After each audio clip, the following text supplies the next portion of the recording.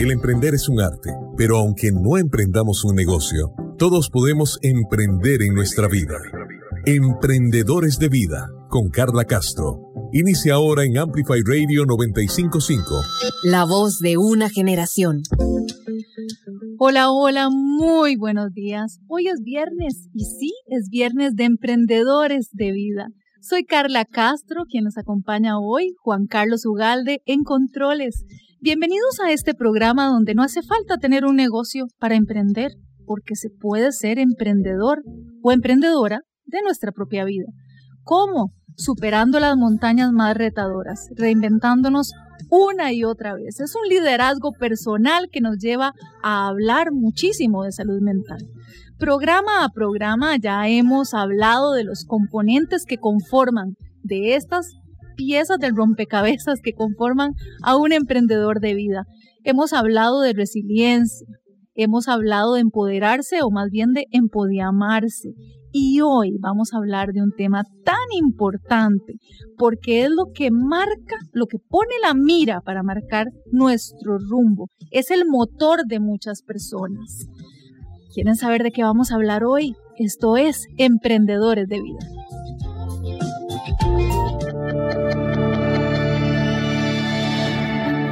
Todos podemos reinventarnos día a día. Todos podemos emprender en nuestra propia vida. Emprendedores de Vida. Y estamos aquí en Emprendedores de Vida y la pieza del rompecabezas para ser un emprendedor de nuestra propia vida es hoy el tema que nos atañe. Vamos a hablar de propósito de vida. Un propósito le da sentido a nuestra vida, nos ayuda a dibujar un mapa que marca una dirección. Es una contribución al mundo, un impacto positivo o un valor que agregamos con un único fin, el de compartirlo con los demás. Y para hablar de este tema tan importante, estoy, la verdad, muy emocionada porque me acompañan dos invitados que conozco en su calidad de profesionales, pero lo más importante, conozco en su calidad de grandes personas, grandes historias y por lo tanto, adivinen qué, gran inspiración vamos a tener hoy viernes en esta mañana en la que ya muchos se dirigen a su trabajo y nos acompañan a través de la radio u otras personas están en su casa haciendo teletrabajo y madrugaron para escuchar Emprendedores de Vida. Y uno que hice madrugar hoy es nuestro invitado Alberto Carvajal. Él es director general de iluminación de Tecnolight en Costa Rica y Panamá. Eso es lo que hace, pero también lo conozco como ser humano. Y hoy nos va a compartir una historia realmente inspiradora. Muy buenos días, Alberto. Muchas gracias por acompañarnos en Emprendedores de Vida. Un gran gusto estar acá con vos, Carla, y gracias por la invitación. Ayer dije en redes sociales que espero que esta mañana podamos aportarle algo a esos que tienen ese emprendedor adentro y los que ya lo están haciendo. Así es. Vamos a hablar de propósito, porque Alberto tiene un propósito muy grande, un propósito universal. Vamos a hablar de eso en detalle, pero ¿cuál es tu propósito de vida, Alberto? Básicamente, desde que comencé a trabajar, me di cuenta en mi carrera como ingeniero industrial que mi propósito de vida iba a ser muy general, muy altruista, ayudar gente que lo necesitara. Y luego fui aterrizando en la forma de cómo hacerlo y poco a poco, es un viaje sin final, pero poco a poco seguimos caminando en ese viaje. Qué bello propósito, porque es un propósito que puede parecer, bueno, ayudar gente, sí, es algo tan general, pero a la vez es tan loable, es tan generoso, y de lo que vamos a hablar es cómo entonces las empresas que dirigís desde hace muchos años, en compañía también con tu esposa, con Katia Vizcaíno, a la que saludamos, con un fuerte abrazo, han sido medios, han sido vehículos para ese propósito, para ese gran propósito. Así es, ese propósito se ha venido cumpliendo en diferentes facetas y como te digo, es un propósito que camina, que evoluciona y como les digo a nuestros colaboradores directos, los primeros que nos ayudamos somos nosotros porque debemos subsistir, debemos tener el sustento cada uno, pero no podemos quedarnos ahí, debemos trascender más allá y trascender de una forma ordenada, de una forma estructurada. Bueno, un pensamiento muy ingenieril, pero debe ser así en nuestro caso para que realmente se cause un impacto, algo que puedas medir, algo que puedas realmente verlo y palparlo. Vamos a hablar de trascendencia, vamos a hablar de propósito y todo eso nos lo vas a contar, porque nos vas a contar cómo superaste estas montañas tan altas en Así lo superé. Emprendedores de vida. Ahora escuchamos Así lo superé. Aprendamos de historias de otras personas. En Amplify Radio 95.5. Conozco de cerca la historia de Alberto Carvajal. Se los presenté como un empresario, director de su propia compañía desde hace varias décadas. Pero Alberto Carvajal también es un hombre de fe, de mucha fe. También es un hombre de unos valores extraordinarios y una persona muy decidida a enrumbar todo lo que haga con su propósito de vida. Así que Alberto tuvo claro ese propósito desde el momento, sobre todo desde el momento en que tomó una decisión muy trascendental, y fue dejar el confort, entre comillas, de la gerencia, ¿verdad?, de una importante carrera como gerente en varias compañías, y tomar la decisión de emprender, pero no cualquier emprendimiento. Desde el principio decidió que era un emprendimiento con propósito, en una analogía, un negocio de iluminación, pero que totalmente iluminó su vida y la de Katia Vizcaíno. Así que comencemos por ahí, Alberto, a que nos contes tu historia, porque ¿cuál fue ese momento de inflexión en el que tomaste la decisión de dejar de ser gerente para otros y, como me lo contaste vos, perseguir el sueño de las lamparitas y los bombillos? Así es, yo creo que todos tenemos deseos y tenemos muchos planes que a veces confundimos con propósitos. El propósito realmente viene de adentro, como digo yo, detrás del esternón. De ahí adentro viene algo que te mueve. Y pueden ser razones muy mundanas. Puede ser, normalmente es, yo quiero tener un mejor ingreso, yo quiero tener mejor control de mi tiempo, pero tiene que haber otros. Esos no pueden ser los únicos, porque si no te quedas en lo superficial, no profundizas, no llegas realmente a la esencia de tu propósito. Y ahí es cuando te das cuenta de que muchas facetas de la vida, como vamos a ver ahora, te van ordenando esas prioridades. Pero realmente tiene que haber algo en el fondo, y desde que yo trabajaba en varias compañías, como bien lo decís, ya yo quería hacer algo diferente. Y sí es importante que en mi caso, yo tengo un negocio que es, digamos así, una subsidiaria, aunque no tenemos relación accionaria, con una compañía de un amigo mío de toda mi vida, de un compañero del colegio, que por circunstancias vivía en Costa Rica siendo mexicano, y él funda Tecnolite en México y me abre una ventana.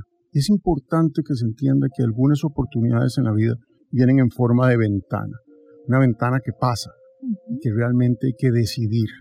Y esa decisión es de las decisiones más difíciles, porque, como lo digo yo no soy un empresario de cuna. Yo tuve un antes, un mundo corporativo, corporaciones internacionales, corporaciones nacionales, y un día hay que dejar de hacer eso y tomar las lecciones que eso te deja, que han sido valiosísimas. En mi caso fueron muy valiosas, toda esa estructura organizacional, esa estructura mental, esa estructura de la empresa, lo que me ayudó para tomar un día la decisión de levantarme, hablar con mi jefe y decirle, ¿sabes qué? Voy a ir a perseguir el sueño esa de las, como decís vos, de las lámparas y los bombillos. Contanos de ese momento de inflexión, porque esta oportunidad de Tecnolite, con esta conexión que ya tenías desde hace muchos años atrás, se dio unos meses antes o casi un año antes de esa decisión trascendental donde dijiste, no, ahora sí, me voy a dedicar a esto. No es un tema paralelo como muchos emprendedores comienzan y dicen, bueno, no voy a soltar mi trabajo como asalariado hasta no tener este seguro. Pero no, aquí es no solamente se abrió una ventana, aquí era de meterse de nariz. ¿Cuál fue ese momento donde realmente decidiste, por ahí me voy? Sí, hubo un cierto paralelismo algunos meses. Se dieron circunstancias en la familia en donde Katia tiene la oportunidad de iniciar el negocio. Y comienza algunos meses sola y me permitió ver primero una apertura en los clientes, en el mercado, en circunstancias muy extrañas. No hubo un estudio de mercado, tengo que ser en eso transparente. No hubo un estudio de factibilidad. Lo que hubo fue una bendición. Y Katia comienza a salir y comienza a ser bien recibida y entonces a ponerme. Yo tenía un trabajo, el último, en donde, no sé si me está oyendo mi jefe, me encantaría que Memo me escuchara. Yo trabajaba entre 12 y 13 horas al día y llegaba a la casa y había algunos pendientes que hacer. Y a veces tenía que dedicarle 2, 3 horas más. Y ese paralelismo duró algunos meses hasta que un día, en un aeropuerto, venía con muchas ilusiones de un viaje de México con más oportunidades en la maleta, me cancelaron el vuelo. Y me dijeron que ya no iba a regresar el día que pensaba, sino hasta el día siguiente, y ya iba a tener un conflicto en el trabajo normal. Y ahí en el aeropuerto, en el counter de United, valga el anuncio, tomé la decisión y dije, esto era lo que yo ocupaba. No lo voy a implementar mañana, pero ya lo voy a implementar. Y ese es el día donde, como digo yo, se separan los niños de los hombres, porque dejar toda esa zona de confort, al final es lo que es, y devolver tu salario, en mi caso, el carro. Recibir cada 15 días una seguridad de un ingreso. Cada 15 días, devolver un carro que me da la compañía, seguros médicos que me da la compañía, bonificaciones que me da la compañía. Bueno, vamos a ver si yo puedo generarme ese salario. Y ahí comienzan compromisos internos, compromisos de fe, en donde realmente, volvemos al enfoque ingenieril, yo le puse números y hice toda una lista y pensé que me estaban contratando, entre comillas. Vamos a detenernos ahí, porque ese contrato fue con un socio muy especial. Así es. Contanos de eso. ¿Cómo fue ese contrato y con quién? Ese contrato fue que yo me senté un día y le dije, a ver, señor, si yo me fuera de este trabajo que tengo hoy en día, yo lo mínimo que esperaría es tanto de salario, tantos de incrementos al año, un carro del año, cada tanto lo vamos a cambiar, además quiero una bonificación de tanto. Y por supuesto hice una lista como la que hacemos todos, seguro médico, seguro dental, escuela de los niños, todo. Y por supuesto no se puede pagar. Pero yo dije, señor, vamos a hacer lo siguiente. Mientras eso llega, yo voy a darte una parte de nuestros ingresos. Cuando eso llegue, vamos a irnos a la mitad. Y ese fue el compromiso. El compromiso y el inicio, digamos, de implementar este gran propósito. Pero también hay alguien muy especial que yo recuerdo con muchísimo cariño, pero que quisieras que nos contaras quién es en presente, quién es Adriana en tu vida, qué representa y por qué fue la inspiración principal, yo creo que la más importante para ese propósito. Voy a contextualizarlos en el tiempo. Todo esto que estamos hablando pasó en el año 2001 y en el 2001 Adriana tenía en aquel momento 3 años, cumplió 3 años en septiembre del 2001 y fue mi hija fue la que nos enseñó a ordenar nuestras prioridades y fue cuando esas cosas mundanas que decía ahora que uno cree que son sus propósitos, que al final de cuentas son planes, ideas, deseos, trascienden a detrás del esternón y salen realmente los propósitos, porque tus prioridades, cuando un padre pierde un hijo, realmente no hay otra forma de enfrentarlo más que con fe y total entrega a tu fe, al Señor. Y es por eso que cuando Adriana me enseña a ordenar mis prioridades, los sueños y las ideas que tenía realmente se convierten en un propósito y es ayudar gente. Y eso ha trascendido hasta hoy en día. Hasta hoy en día estructuramos todo un plan, en algún momento le ayudamos, vos estuviste involucrada con nosotros en la Fundación Hogar Manos Abiertas, por supuesto desarrollamos una enorme sensibilidad hacia los niños con discapacidad de bajos recursos económicos y fuimos enfocándonos hacia eso sin dejar de lado otras oportunidades. Hoy apoyamos, y te lo puedo decir porque está bastante estructurado. Hoy nuestra principal ayuda va enfocada a la Fundación ANIC, una fundación que precisamente es su nombre, ANIC. Y una fundación donde se ve reflejada Adrianita, porque Adrianita nació con una condición especial. Así es. Contanos. Adriana nace con una situación, como bien lo decís, clínica, en donde era muy difícil porque no era genética, sino clínica, en donde lo que te llena es de incertidumbre. Y cuando uno está en la incertidumbre, uno afina mucho más el oído de lo que tiene que escuchar. Uh-huh. Y esa situación nos hizo ser muy sensibles durante los 3 años y 3 meses que Adriana estuvo con nosotros, hacia eso, hacia todo el esfuerzo que hay que hacer de terapia, de estimulación, de desarrollo, para tratar de hacer una mejor calidad de vida a la persona. Y esa sensibilidad fue lo que nos hizo, pues como te dije, entrar a manos abiertas en un principio. Y hoy ANIC, y como te decía, ANIC está conformado por 3 fundadoras. 3 mujeres maravillosas. 3 mujerones, Katia, Denise y Carol, donde siempre digo que Carol es la que hace la magia. Uh-huh. Porque es la terapeuta, la que se encarga de ese gran trabajo con los niños y niñas. Denise tiene un gran aporte en la consecución de fondos y Katia definitivamente es la persona que amarra y controla y fue la que al final las llamó a ellas 2 y fue la cohesión para que se diera esta fundación ANIC, donde la A es Adriana y el NIC viene de Nicole, una hija de Denise y Adrián Goldewich, buen amigo, que también tiene una condición de discapacidad. Y entonces, o condición diferente. Y entonces eso es hoy nuestro principal enfoque, pero no dejamos otros, o sea, también apoyamos mucho a los santos del siglo XXI, como les digo yo, como Mauricio Villalobos en Chepe Cebaña, a los muchachos de techo que ocupan organizarse, con ese ímpetu a veces hay que ponerlos en regla, a enfermos terminales, aunque no sean niños, a padres que necesitan comprar medicamentos para niños con epilepsia, que son muy difíciles de conseguir, y eso son básicamente nuestra estructura, pero son estructuras hoy en día donde son como salarios, o sea, no es que si hay se da, no, se da, haya o no haya, es como, y no se pueden despedir, esa es la otra circunstancia, porque también empresarialmente es muy fácil decir, bueno, reduzcamos gastos, entonces bajemos esto, bajemos lo otro, quitemos gente, bueno, esa gente no se quita, si es necesario, se hace lo que sea para que se cumpla, y esa es nuestra forma, y más allá, no solamente es dar dinero, esa es la forma más fácil, pero también como lo que yo llamo, en el buen sentido de la palabra, como más burda de ayudar. Hay que involucrarse, involucrar tiempo, involucrar esfuerzo. Katia particularmente le dedica enorme tiempo a NIC y no por eso descuida Tecnolite. Ella tiene un rol importante como directora comercial, tanto en Costa Rica como en Panamá y de las otras empresas también, pero realmente es estructurarlo y ayudar personas bien, con tiempo, con un esfuerzo económico. Con compromiso.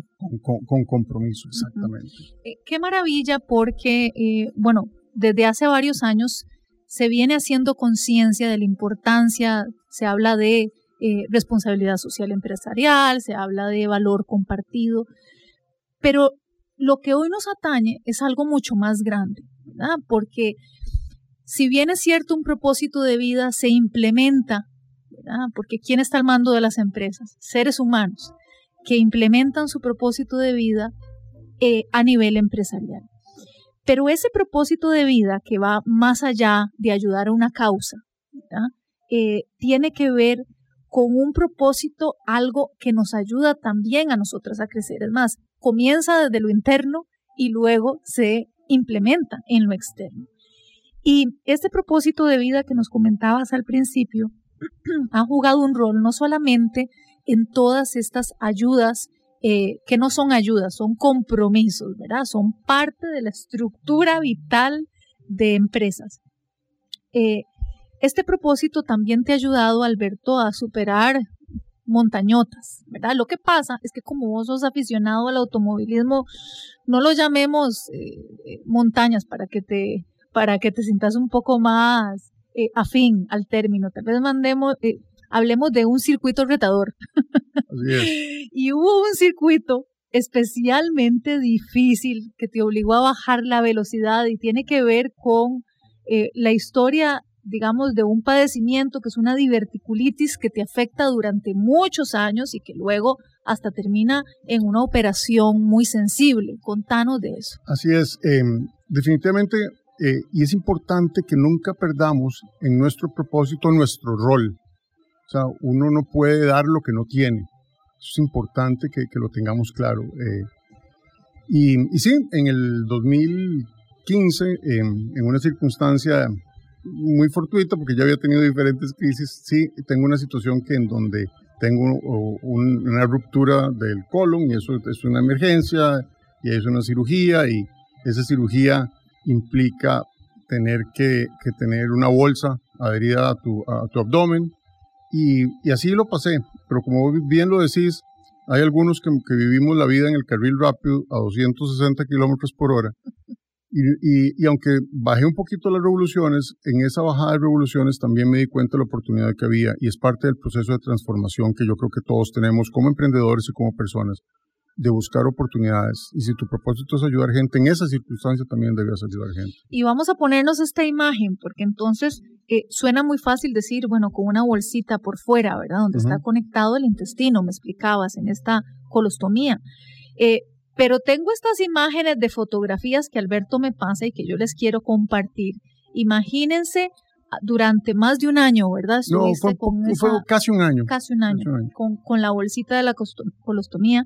De repente, Alberto toma una decisión, y obviamente después de que te dicen que te tienen que someter a una operación así, caíste, obviamente te desanimaste y caíste un poco en depresión, pero hubo un clic donde el propósito volvió a iluminarte y dijiste, no, esto no va a ser así. Yo tuve una conversación interesante, me acuerdo, al día siguiente. Fue muy corto ese proceso de como dice algunas personas, de ahuevazón. La ahuevazón es se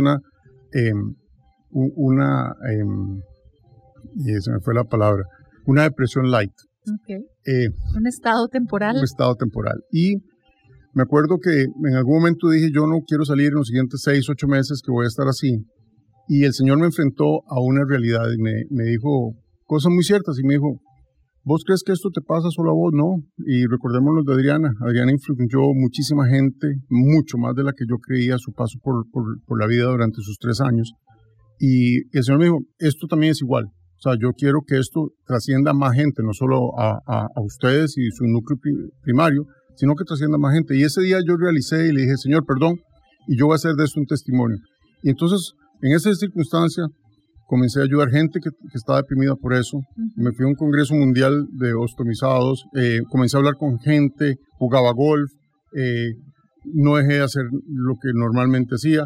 Para seguir con el automovilismo, dirigí al equipo de automovilismo con Juan Carlos Alvarado, y sí, hice una vida muy normal, tratando de ser un testimonio de optimismo. Imágenes, aprendiendo o haciendo paddleboard con la bolsita. Aprendí a hacer paddleboard con la bolsita porque tuve la oportunidad y cosas que uno debe en la vida tener, que son seguros, el proceso de reconexión, como se llama, y te hizo mucha gracia. Me hizo mucha gracia el término palabra, reconectar, de que de repente hay que reconectar. Qué significativa esa palabra, ¿verdad? Sí. Porque también hubo en toda esta experiencia que fue muy dolorosa, que fue hasta traumática, ¿verdad? Consideramos que comer es algo tan natural y de repente no se podía hacer eso con tranquilidad y te dicen, bueno, ahora sí, vamos a ver si lo podemos reconectar, ¿verdad? Reconectar. Esa palabra fue bien significativa y como emprendedores les digo, o sea, nunca dejen de lado sus seguros, su seguridad social. Y me acuerdo que sí, aprendí a hacer paddleboard y me iba a la playa y no me importaba mucho, y te das cuenta del poder donde tu mente, cuando está alineada con tu propósito, comienzan a hacer cosas que no te imaginas que son posibles. Y esa conexión mental, cerebral, pensás más rápido, sos más creativo, pero si tenés un propósito y lo pones en práctica, no te lo dejas guardado. Y eso es lo que es un emprendimiento, es un propósito llevado a la práctica para llevarlo a una realidad que impacte. Qué maravilla. Estamos hablando de propósito de vida aquí en Emprendedores de Vida y vamos a continuar hablando porque también tenemos otra invitada con un propósito de vida y un testimonio maravilloso. Vamos a un corte y ya seguimos con más.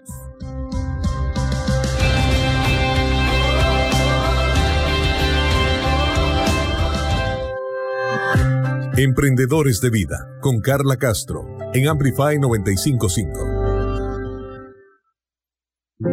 La música que tu generación disfruta.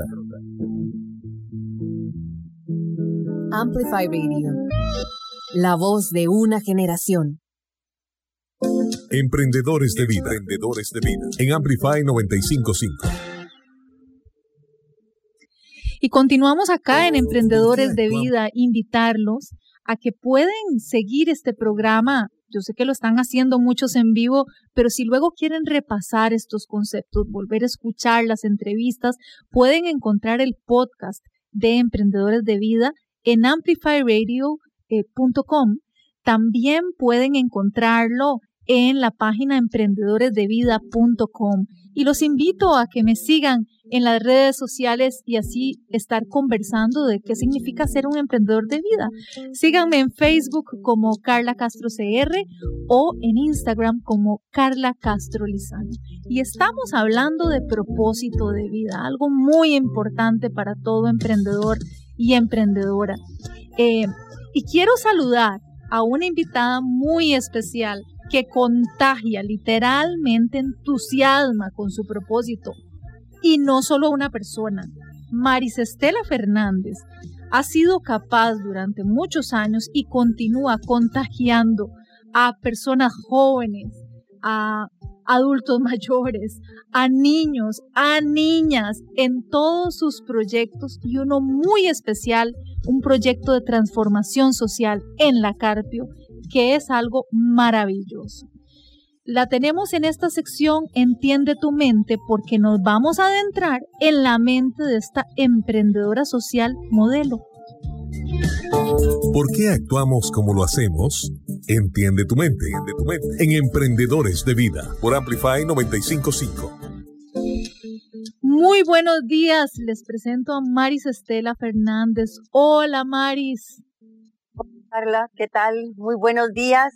Y bueno, muchas gracias por invitarme a tu programa y a escuchar historias tan inspiradoras como la de Alberto que acabamos de escuchar y la de su esposa. Y bueno, aquí estoy con mucha alegría para compartir experiencias y saber pues en qué puedo servir y cómo puedo colaborar en este especial programa que es Ser Emprendedores de Vida y que efectivamente todos tenemos que aprender a tener un propósito en el camino, porque si no la vida se vuelve muy monótona, se vuelve muy difícil, se vuelve tal vez inclusive hasta pesada si no ponemos la mira en algo superior, algo trascendente. Así es, y ya nos vas a contar. Aquí es que tengo un enorme admirador de tu trabajo. Stella, ¿cómo estás? Qué gusto verte otra vez. Nos encontramos de vez en cuando ahora en nuestra vida profesional, después de que pasamos buenos ratos en el CALA, en los gobiernos estudiantiles, bueno, aspirando a los gobiernos estudiantiles, ¿te acuerdas? Así es, Alberto. Los años pasan, pero la amistad sigue ahí presente y efectivamente el cariño que se teje cuando uno es jovencito en la escuela y en el colegio sigue muy, muy patente y llena de ilusión cuando uno puede verse el uno al otro en el camino, aun cuando las ocasiones a veces son pocas, pero ahí estamos, ahí el cariño siempre está fuerte. Y qué maravilla que se encuentren en este escenario de Emprendedores de Vida, porque los dos son emprendedores de vida y tienen muchísima sinergia en implementar ese propósito de vida. Stella Fernández, vieras que si yo me dedico a presentarla, se nos va el programa solo en la presentación de este mujerón. Imagínense, ella misma se describe y me consta como una mujer de enorme dinamismo y versatilidad, pero de lo que vamos a hablar hoy, porque no podemos hablar de todas las facetas de Stella Fernández, es de la faceta como emprendedora social. Stella también es comunicadora, es empresaria, es abogada, es periodista, es gestora de cambios, asesora estratégica, promueve múltiples iniciativas sociales y culturales. Pero yo les quiero contar esta historia brevemente de cómo Stella implementa día a día su propósito de vida, porque ella cambia su traje ejecutivo así como Superman, digamos, supermujer sería más bien. se quita el traje ejecutivo, se pone camiseta del CIFAIS y se va para la Carpio. Pero, Marisa Stella, ¿cómo podríamos describir esa faceta como eterna, enamorada de la comunidad de la Carpio en un día como hoy, que es memorable porque fue un 12 de febrero, hace 10 años, que la historia del CIFAIS comenzó? Pues sí, realmente hoy es un día muy especial porque repasando las fotografías de hace unos años, me encontré el día en que había ido por primera vez a la Carpio y tenía la fecha 12 de febrero del 2011. Y fue cuando Alicia Vilés, una dirigente comunal, me invitó para que conociera a ver si podía ayudarle a hacer allí una orquesta sinfónica. Imagínate qué solicitud más inesperada. Uh-huh. Una dirigente comunal de un barrio donde carecen de muchísimas cosas, y especialmente hace 10 años todavía más, donde no habían las calles pavimentadas, no había alumbrado de luz, muchas casitas hechas con latas, y pues la gente con mucha pobreza. Y lo que Alicia me pedía es que le ayudara a hacer una orquesta sinfónica. Aquella insólita petición realmente me revolcó, porque yo decía, ¿y cómo esta señora que se está ganando la vida haciendo de cuidadora de adultos mayores, que con costos también le está alcanzando el salario, tiene tiempo para pensar en su comunidad? Y a veces uno tan apoltronado en la comodidad de su oficina y de su casa, y que sus hijos están ya en la escuela y están en el colegio y están bien, y pues obviamente uno siempre aspira o aspiraba a tener más, algunas otras comodidades adicionales, pero aquel ejemplo de Alicia me tambaleó. Y máxime cuando llegué a conocer esta comunidad que está a solo exactamente 1 kilómetro del parque de diversiones, uh-huh, que muy pocas personas conocen. Y muchas personas en ese momento tenía un apodo, digamos, se conocía como Cueva del Sapo, precisamente porque a la gente hasta miedo le daba bajarse en esa parada. Exactamente, era como un lugar súper desconocido y temido, no solo para la gente que no vive en Carpio, sino para los mismos vecinos de los 450 metros alrededor. Y bueno, Alicia me lleva a conocer, precisamente era sábado, hace 10 años, y allí pues empecé a conocer un mundo maravilloso, un mundo lleno de potencia, de posibilidades de crecer, y es lo que pienso yo que los precarios nos pueden enseñar a todos.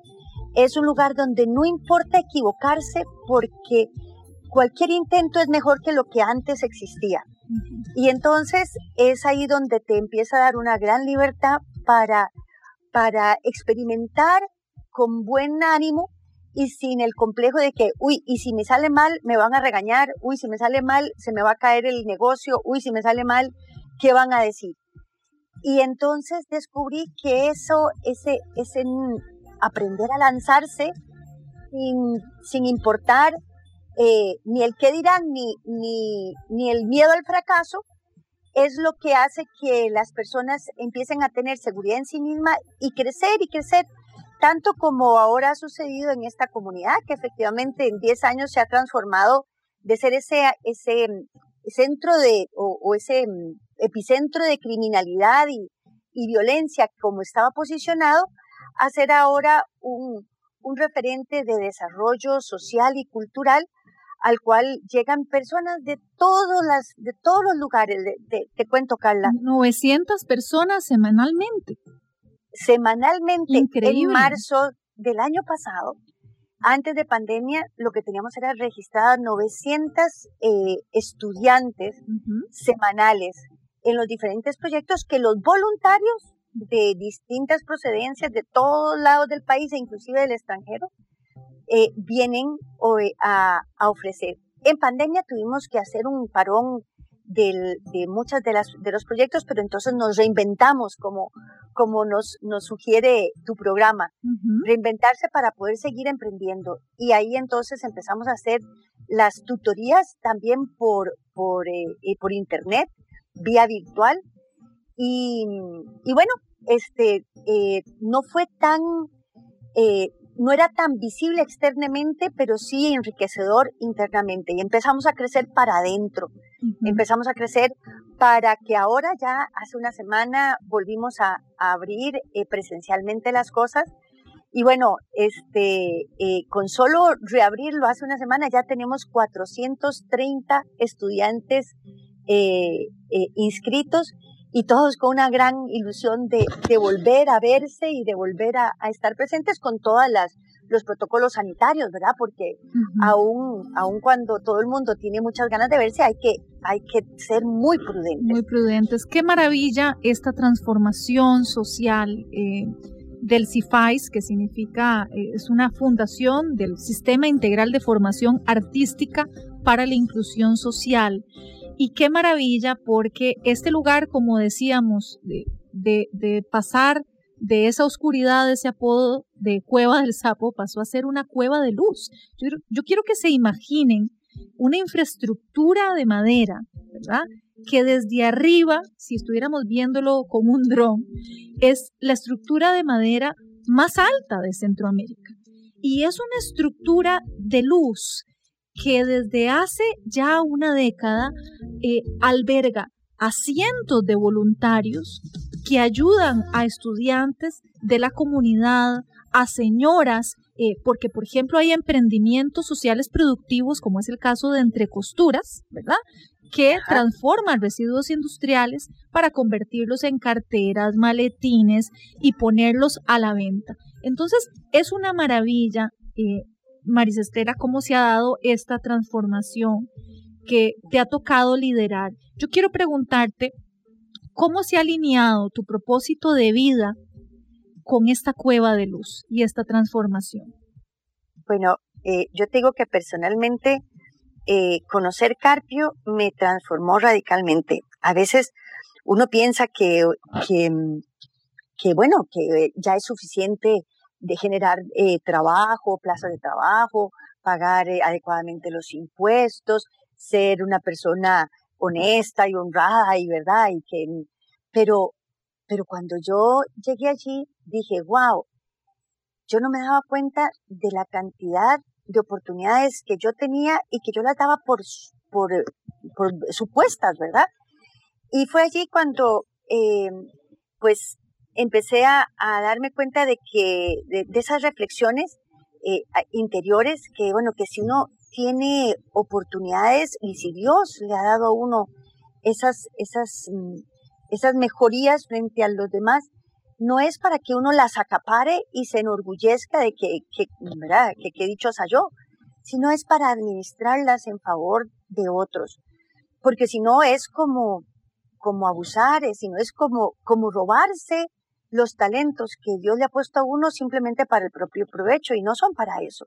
Si Dios le ha premiado a uno con algo más, que si uno sabe un poquito más de costura, o de tejidos, o de tecnología, o de comercio, o de matemáticas, o de música, es que uno tiene que decir, bueno, es para ayudar a los demás a que sean mejores, a que encuentren un poquito más de dignidad, porque a veces nos dimos cuenta que las personas que vivían en la comunidad se sentían tan marginadas que inclusive un día que llegamos a empezar a repartir los instrumentos para que se los pudieran llevar a la casa, para que los chicos pudieran estudiar entre semana y llegar a la semana siguiente un poco más preparados. Entonces me decían con asombro, pero profe, ¿me lo puedo llevar para la casa? Le digo, sí, mi amor, sí.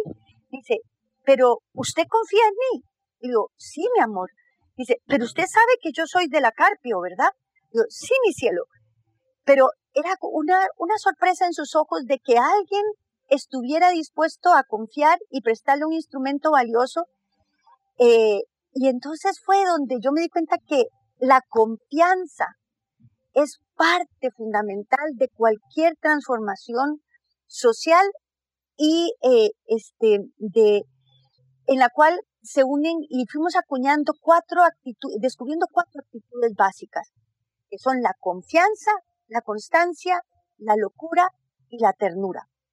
Y entonces la confianza para creer la que confianza, la constancia, la locura y la ternura. Y la ternura. ¡Qué maravilla! Más bien, yo quisiera que ampliáramos un poco más sobre este modelo propio de propósito, lo podríamos llamar así, ¿verdad? Sí. Para compartirlo también con Alberto. Antes de continuar, aquí en Emprendedores de Vida, siempre tenemos una sección donde recomendamos un libro, porque qué maravilla, en los libros también encontramos tanta inspiración y tanta sabiduría que todo emprendedor de vida siempre debiera de prestar atención a estas páginas de inspiración. Textos, libros,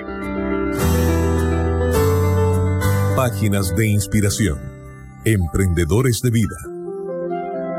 La recomendación de hoy es un libro que se llama Ikigai, Los secretos de Japón para una vida larga y feliz. Los autores de este libro son Francesc Miralles y Héctor García, que son 2 españoles que se conocieron en Tokio y que sin mayores expectativas escribieron sus vivencias sin saber que luego esto se convertiría en un bestseller mundial. Ellos hicieron un trabajo de campo en Okinawa, la isla con la población más longeva del mundo. Analizaron estudios médicos, la alimentación de esta población y describen en el libro un punto en común que encontraron en esta población centenaria y lo llamaron Ikigai. El Ikigai es algo así como un punto en el que convergen varios círculos entre lo que eres bueno, lo que te da placer realizar y lo que aporta algo al mundo. Como lo explica uno de sus autores, cuando se identifica este Ikigai y se lleva a cabo, se logra una mayor y mejor autoestima, porque se siente que nuestra presencia en el mundo está justificada. La felicidad sería una consecuencia entonces de tener este Ikigai. Ya en el día a día, ¿cómo podemos reconocer nuestro Ikigai? Bueno, los autores lanzan 4 preguntas que nos podrían funcionar a todo emprendedor de vida como un punto de partida para descubrir este Ikigai. La primera pregunta es, ¿cuál es mi elemento? La segunda, ¿con cuáles actividades se me pasa el tiempo volando? La tercera, ¿qué te resulta fácil hacer? Y la cuarta, ¿qué te gustaba cuando eras niño? Y con esto dicho, lo menciono porque precisamente este Ikigai, que es una corriente de propósito, la cual les invito a que lean e investiguen un poco más, nuestros invitados de hoy que estamos compartiendo sobre propósito y cómo este ha sido un motor para su vida y un motor para las empresas que lideran, tienen este Ikigai que precisamente es ayudar a otros, es impactar en comunidades, en poblaciones en necesidad. Así que, bueno, aquí tenemos a Stella Fernández, con quien estamos conversando, y con Alberto Carvajal, que nos contó su historia en Así lo superé. Y yo quisiera, entonces, ahora sí, Maris, este modelo propio, entonces son 4, confianza, constancia, locura y ternura. ¿De qué manera entonces se han implementado a todo lo que haces? Porque bueno, está el CIFAIS, pero también está la empresa Eureka Comunicación que comparte ese propósito. Bueno, fíjate que comenzó precisamente, yo ni siquiera sabía que estos ejes o actitudes cardinales eran necesarias, sino que fue después de ir trabajando que empezamos como a analizar qué era lo que estaba funcionando, por qué estaba funcionando bien el proyecto. Y ahí descubrimos que efectivamente era la importancia de confiar primero en el otro, darle la oportunidad al otro, confiar también en uno mismo, porque a veces uno cree que uno no es capaz de hacer grandes cosas. Y la verdad fue Alicia la que me dijo, usted puede ayudarme a hacer una orquesta sinfónica a pesar de que yo ni siquiera sabía leer música. Y esa confianza que ella depositó en mí me hizo decir, oye, pues tengo que ver cómo hago para ayudar. Y luego la confianza en Dios, que Dios tiene definitivamente, ha puesto un propósito en la vida de cada uno y uno es el que tiene que identificar cuál es. La constancia es que después de identificarlo, tenías que ser perseverante y ahí teníamos que llegar todas las semanas. Esas 2 horas iniciales que pensamos al principio, pero que luego se fueron convirtiendo en 3 y 4 y después hasta 6 horas al día por semana, pero sin importar que si llegaba solo un niño a la clase de guitarra, no importaba, había que seguir, o si llegaba solo uno a la clase de percusión, lo importante es que las personas de la comunidad supieran que vos estabas allí siempre, perseverantemente. Y la locura de plantearse cosas grandes y locas como esa orquesta o como ese edificio del cual estabas hablando o como, pues bueno, que la empresa, mi empresa Eureka podía convertirse en empresa social de talento emprendedor y que el proyecto era dar servicios a otros clientes comerciales para que nos ayudara a sostener a esta empresa Eureka cuyo responsabilidad social es el CIFAIS. Entonces, eso sigue siendo una gran locura. Y la ternura es el poner el corazón en cada persona que conoces. La ternura es alegrarse con el logro del otro, sufrir con el dolor del otro, ponerse feliz con el éxito del otro. Y eso es lo que luego de unos años, cuando fue elegido el Papa Francisco, empezó a hablar de ternura y nosotros en CIFAIS estábamos tan contentos porque decíamos, estamos empatando con una persona que tiene una gran sabiduría, una gran santidad y bueno, nos sentíamos súper orgullosos de que en nuestros principios estuviera expuesto esa ternura y que efectivamente es la que va transformando el corazón del otro y el propio, que en vez de convertirse en ese corazón de piedra ante el problema y que yo no abro, me da miedo de que me empiecen a pedir, es que se abre y empieza a sentir lo que siente el otro y preocuparse, y entonces lo que está en las manos de uno es lo que hay que dar, como decía bien Alberto, sin preocuparse de cómo lo va a conseguir, si es buen propósito, pues entonces yo estoy segura y tengo la confianza que el de arriba se ayuda y hace lo propio y que puede mucho para que uno salga adelante. Muy bien, un propósito muy claro como se ha implementado y quiero que hablemos de todas las enseñanzas, de todos los aprendizajes, de esas prioridades que les ha dejado a ustedes como persona. Vamos a ir a un corte y ya volvemos aquí en Emprendedores de Vida.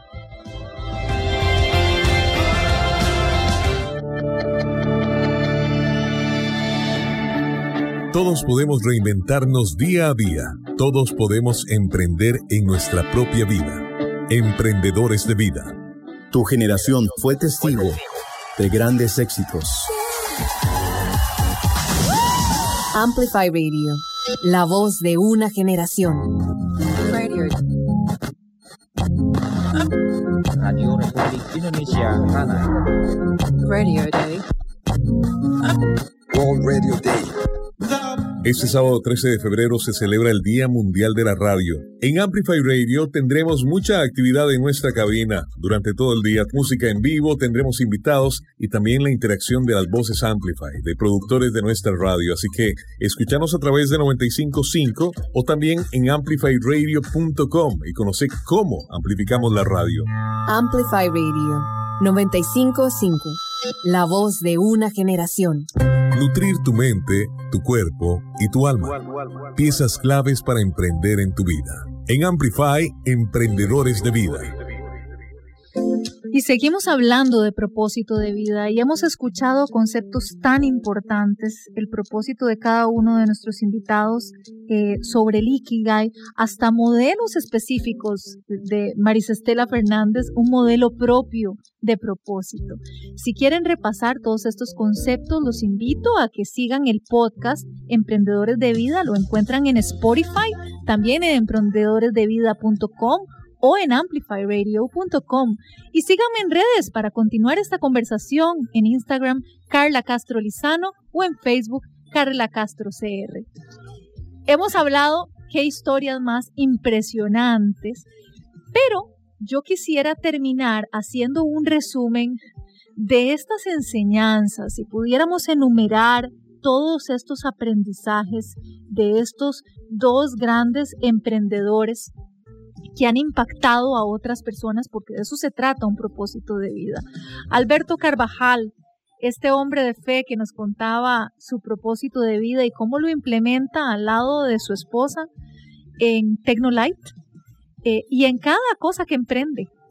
Alberto, luego de todos estos circuitos retadores que hablamos, como es el término en automovilismo, en que tuviste que bajar la velocidad, en que dejaste la zona de confort para lanzarte al mundo empresarial, ¿cuáles han sido estas grandes lecciones que incluso me comentabas que eran como que no se me olviden las lecciones de Adrianita? Así es, son varias.